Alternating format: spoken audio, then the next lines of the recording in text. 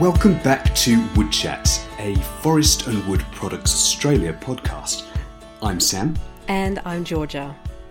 As our Wood Chatters are probably aware, lots of exciting things are happening in Australia and beyond when it comes to the fusion of forestry and technology. That's right.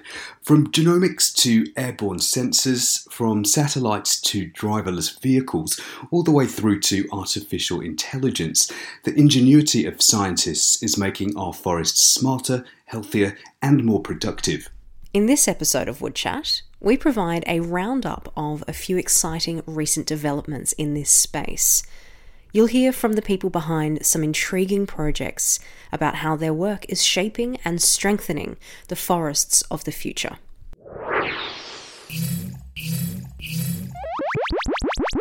It may sound like something out of a science fiction movie, but artificial intelligence, or AI, is already being utilised across various industries for improved efficiencies and profitability.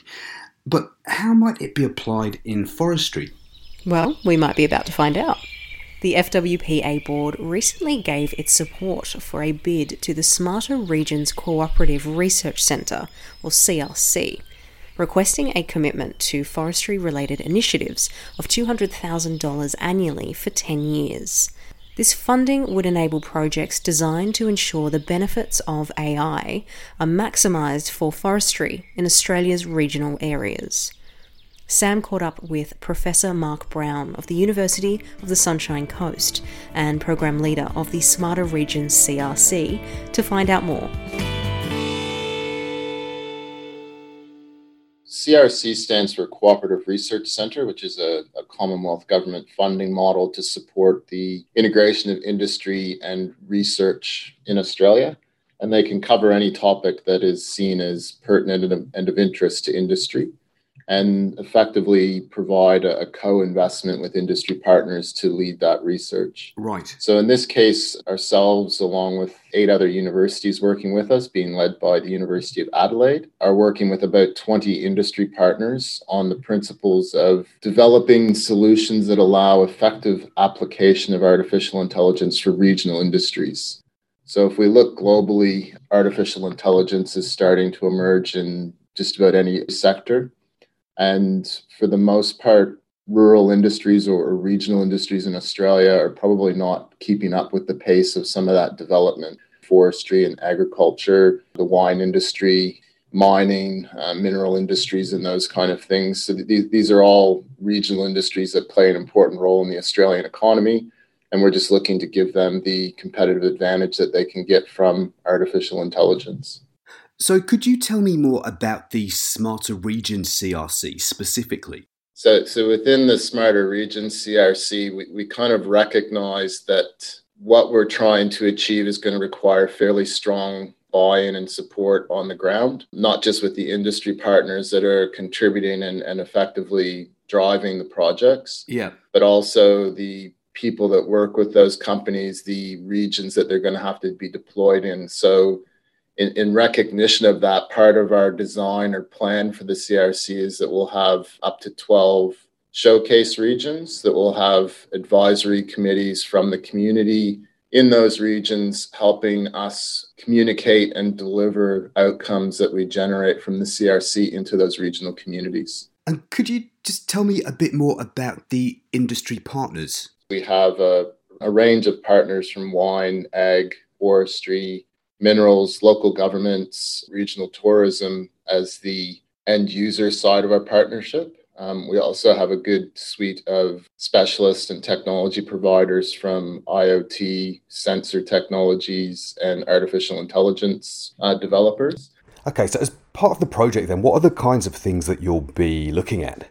We're really looking at the supply chain. So we've got a range of different data sets and pieces of information that are available but are relatively difficult to find the patterns and opportunities in terms of what do we do in forest management that gives us the best outcome for forest products at the end of the supply chain. How do we effectively change our decision process over as much as a 30-year lifespan of a plantation to respond effectively to dynamic markets?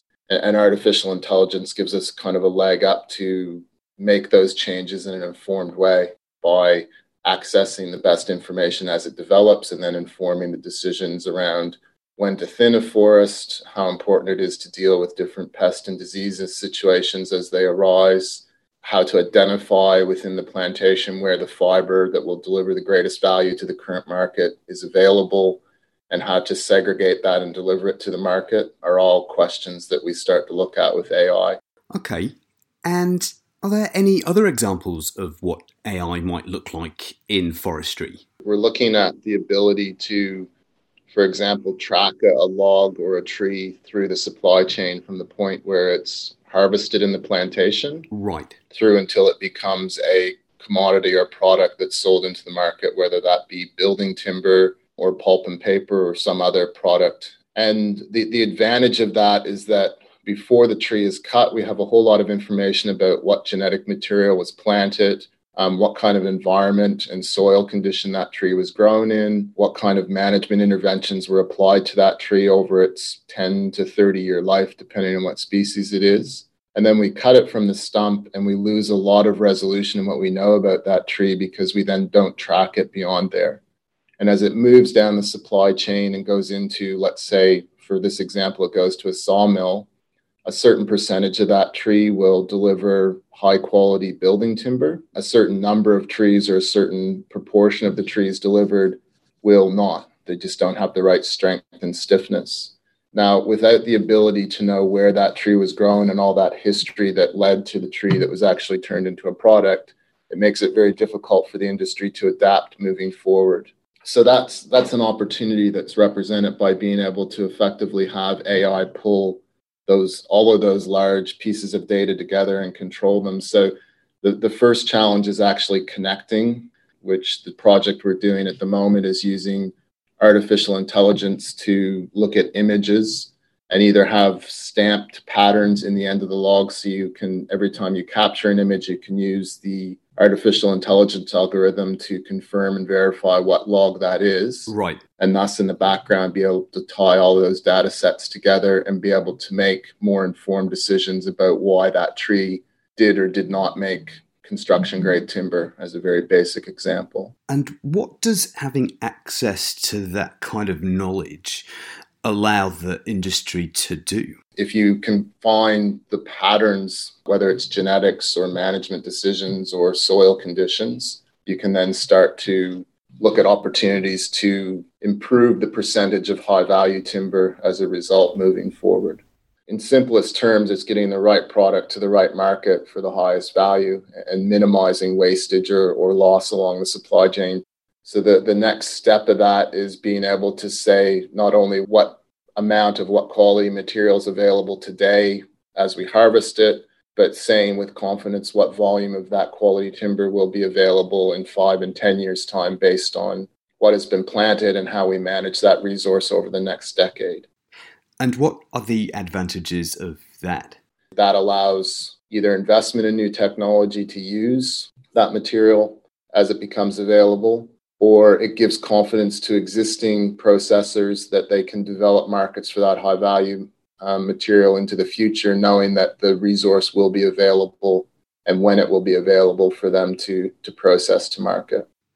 It's important to note that the 2021 call for CRC bids allowed Rural Research and Development Corporation funds to be matchable. The CRC forestry investment will therefore be matched by collective industry funding of an additional $200,000 annually, also for 10 years. This approach allows for the best leverage of industry funds.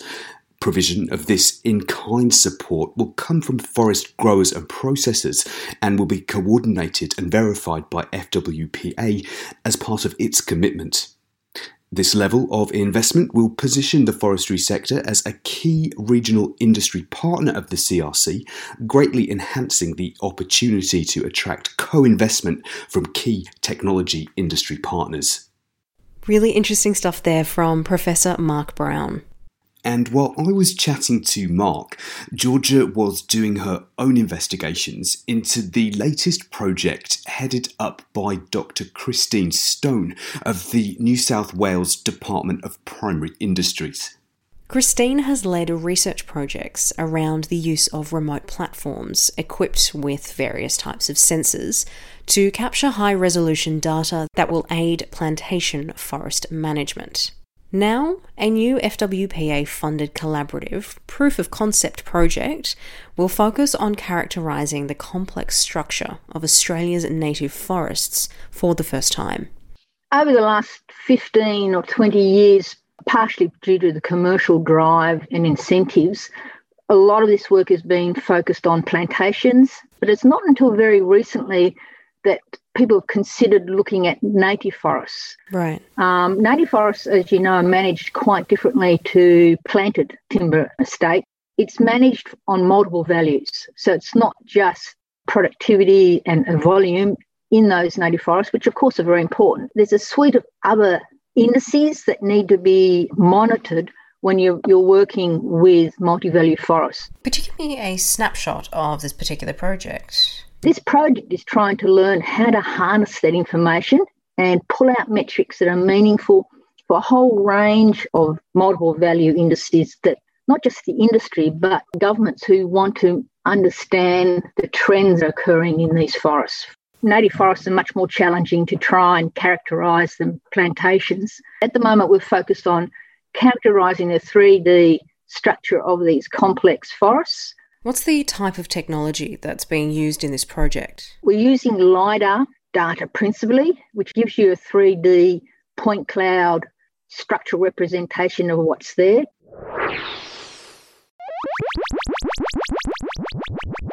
I'm just going to break off here for a second. For anyone unsure of the terminology used here, LiDAR technology stands for Light Detection and Ranging, which is a remote sensing method that uses light in the form of laser pulses. These pulses are used to generate point cloud data, the concept of which refers to the measurement of various points on an object's surface, which can then be used to create a 3D representation of that object. I hope that helps. And now, back to Christine. The points can go right up to the top of the crown, so you get the tree heights much more accurately than you would if you try and do it manually using an instrument called a vertex. It can be complemented with photogrammetry, which is the passive camera data sets that can also be acquired in 3D. Things like colorizing the LiDAR data sets that give you a really good visualization of what it's like to be in that plot. You download that into a virtual reality environment and you can start measuring components of that plot on the screen. In addition, more recently, we can now use LiDAR sensors on the ground. People have always used terrestrial laser scanners, which is what the surveyors use, but those things you have to pick up and locate, and they're quite complex. But now they have these things called mobile laser scanners. And the one that a particular unit that's gaining a lot of interest is called a HoverMap. That is a laser scanner unit that you can either hold in your hand, put in a backpack, and walk into an area, and it collects enormous point cloud data, information on the structure of that plot. But now there's GEDI, which is a LiDAR sensor on a satellite. GEDI actually stands for Global Ecosystem Dynamics Investigation Mission. So it was prepared and launched by NASA. It flies over, around the world. It has 3 laser instruments that generate together 8 beams that are fired at the Earth. Wow. And they're looking in particular improving the accuracy of biomass estimations and also habitat structure. NASA is already now providing what they call spatial products that give you wall-to-wall fused surfaces or maps of biomass over enormous areas of forests. So the idea is that you find a current or historic area of interest, your forests, and you clip out that area. So it's certainly an important element, component of our sampling program, and it's going to be where monitoring of forests in the future will lie, in that produces accurate canopy height models at 25 metres over millions of hectares. So if you're wanting to monitor these natural forests, this is the way to go. Where is the project currently at? For this particular project, we have already acquired the data using this hover map, and simultaneously we acquired airborne laser scanning data. So those data sets have now been acquired. We're in the process of checking that quality of data. It's extremely important that when you do get huge on-ground data sets, that you check there's no mistakes in it, and that actually takes quite a while. So as soon as that's done, we can then start modelling the on-ground reference data with the remotely sensed point cloud data, and that's the next phase. What are the benefits that this technology will bring to the forestry industry? Infantry timber attributes can be extracted using this data set, coarse woody debris or fuel load in terms of hazard fire risk. Principally, industry are looking at timber volume in that particular stand. Because in Eastern Australia, because of the fires, they have to be much more precise or accurate in where they go. Some areas where, for obvious reasons, the forests haven't yet recovered. What's there? What can they, they're planning their operations, their harvesting operations, but also the commercial government-sponsored agencies. They are very conscious of the ecological values within these stands, and if we can get the three-dimensional vegetation structure, it will help things like fauna habitat modelling to know, where certain species may occur if they're rare endangered, for example. Importantly, there's also a work and safety issue in that the people who go in there, the inventory crews, for example, don't have to push their way into dense forest to measure a particular tree. Only one person needs to go in, and within 15 to 20 minutes, they've got the data and they're out. In the past, it would take two men several hours to do it, and this is much more efficient, and the data they collect is much more accurate. The work of Dr. Stone and her team really does get more and more fascinating, doesn't it? It really does. Another project of interest that we learned about recently places a focus on the decades worth of data that underpins a tool developed to help Australian growers select radiator pine trees based on attributes associated with their pedigree that make them suitable for the conditions of their plantation. As this tool continues to become more sophisticated, the data itself is set to undergo a thorough reliability check. This work will help ensure grower decisions are made based on the most accurate information, which will prove vital for the current and future success of Australian forestry. Dr. Richard Kerr, research geneticist at Tree Breeding Australia, told us more.